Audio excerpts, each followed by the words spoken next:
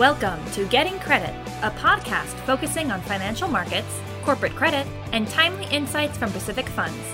Here's your host, Dominic Nolan, CEO of Pacific Asset Management, the sub-advisor for the Pacific Fund's fixed income strategies.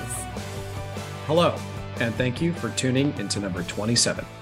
In the next 10 minutes, I will be touching on market action in September, controversies facing the Federal Reserve, and why we chose spendflation over stagflation as the title of this episode.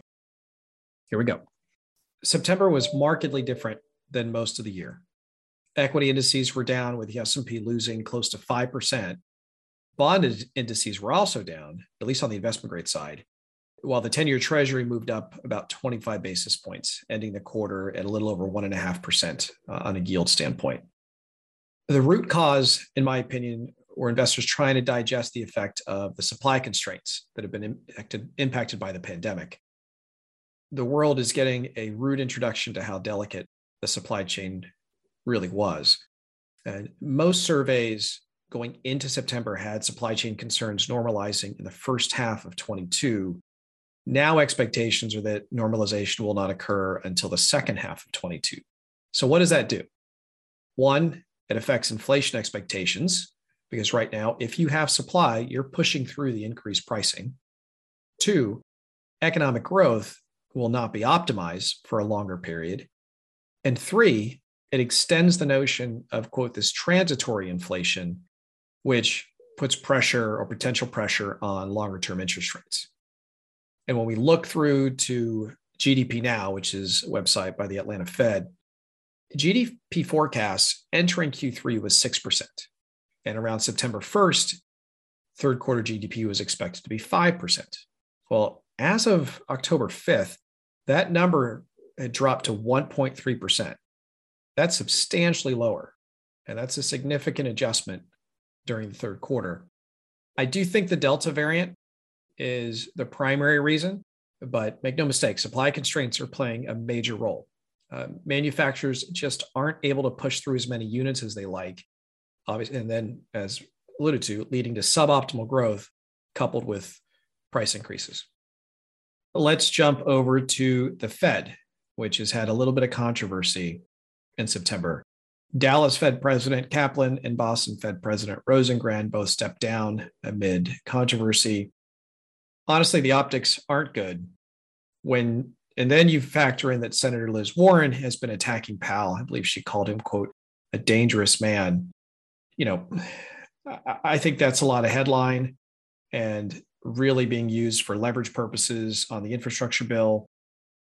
The reality is I just don't think the administration has really turned their attention yet to Powell and his nomination. I mean, there's certainly aspects from the geopolitical elements in the Middle East, coupled with the two large bills before Congress that are, in my opinion, top of the agenda.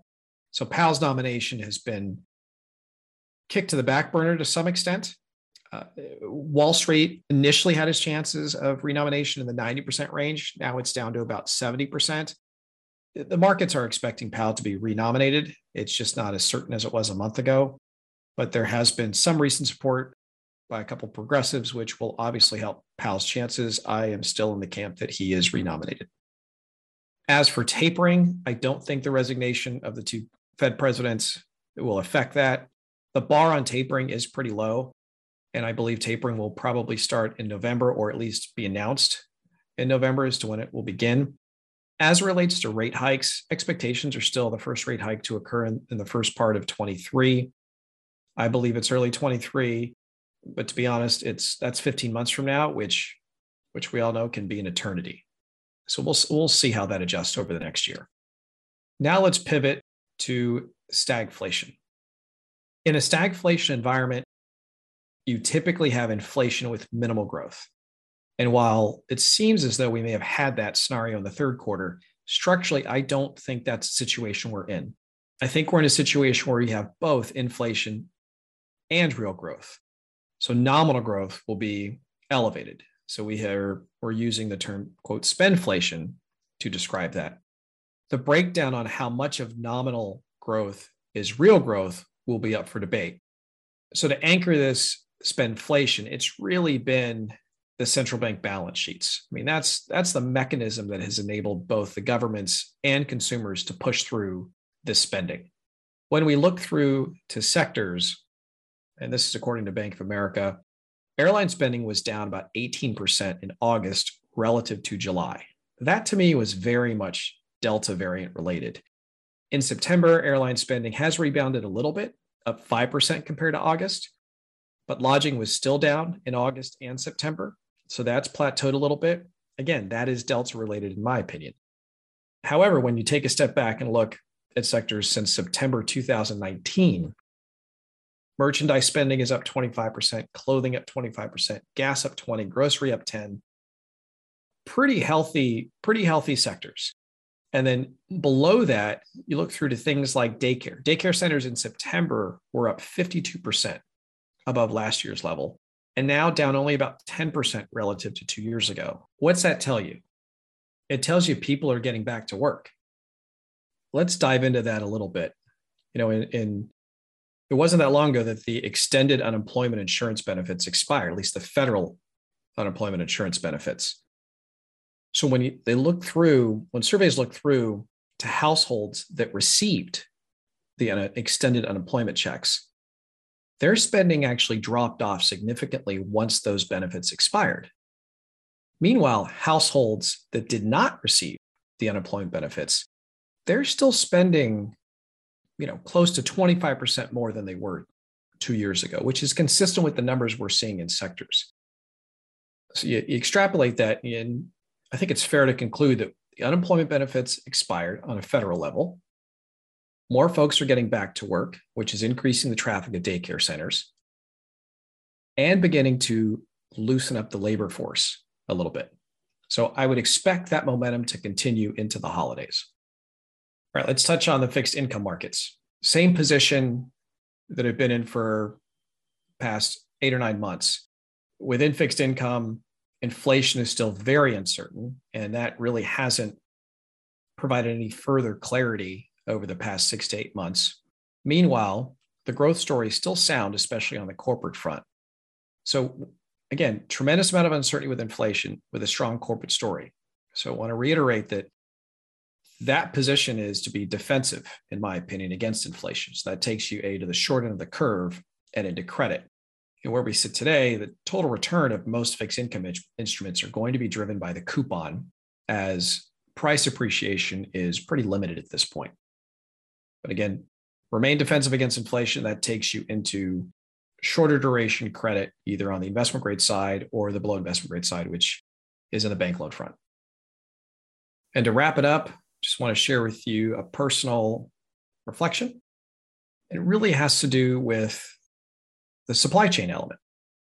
I think we're all in a situation where supply chains are strained, and we're seeing that in delivery of many goods. So we're also entering the fourth quarter where many people do their holiday shopping.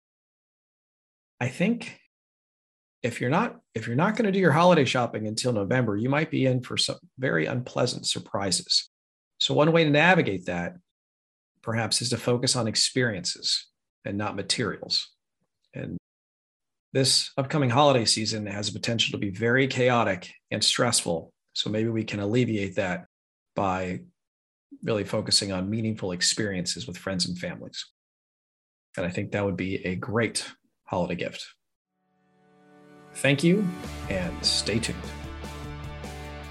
The S&P 500 index is a market capitalization weighted index of 500 widely held stocks, often used as a proxy for the U.S. stock market. Investment grade refers to the quality of a company's credit. To be considered an investment grade issue, the company must be rated at BBB or higher by Standard & Poor's or Moody's. 1 basis point equals 0.01%. A short duration strategy is one where a fixed income or bond investor is focused on buying bonds with a small duration. All investing involves risk, including the possible loss of the principal amount invested. The views in this commentary are as of October 13th, 2021, and are presented for informational purposes only. These views should not be construed as investment advice, an endorsement of any security, mutual fund, sector, or index, or to predict performance of any investment. The opinions expressed herein are subject to change without notice as market and other conditions warrant. Any performance data quoted represents past performance, which does not guarantee future results. Any forward-looking statements are not guaranteed. All material is compiled from sources believed to be reliable, but accuracy cannot be guaranteed. Investors should consider a fund's investment goal, risks, charges, and expenses carefully before investing. The prospectus and/or the summary prospectus contains this and other information and should be read carefully before investing. The prospectus can be obtained by visiting pacificfunds.com. Holdings are subject to change at any time. Please visit pacificfunds.com for a current list of fund holdings. Sector names in this commentary are provided by the fund's portfolio managers and could be different if provided by a third party. Pacific Funds are distributed by Pacific Select Distributors, LLC, member FINRA, and SIPC, a subsidiary of Pacific Life Insurance Company, Newport Beach, California, and are available through licensed third parties. Pacific Funds refers to Pacific Funds Series Trust.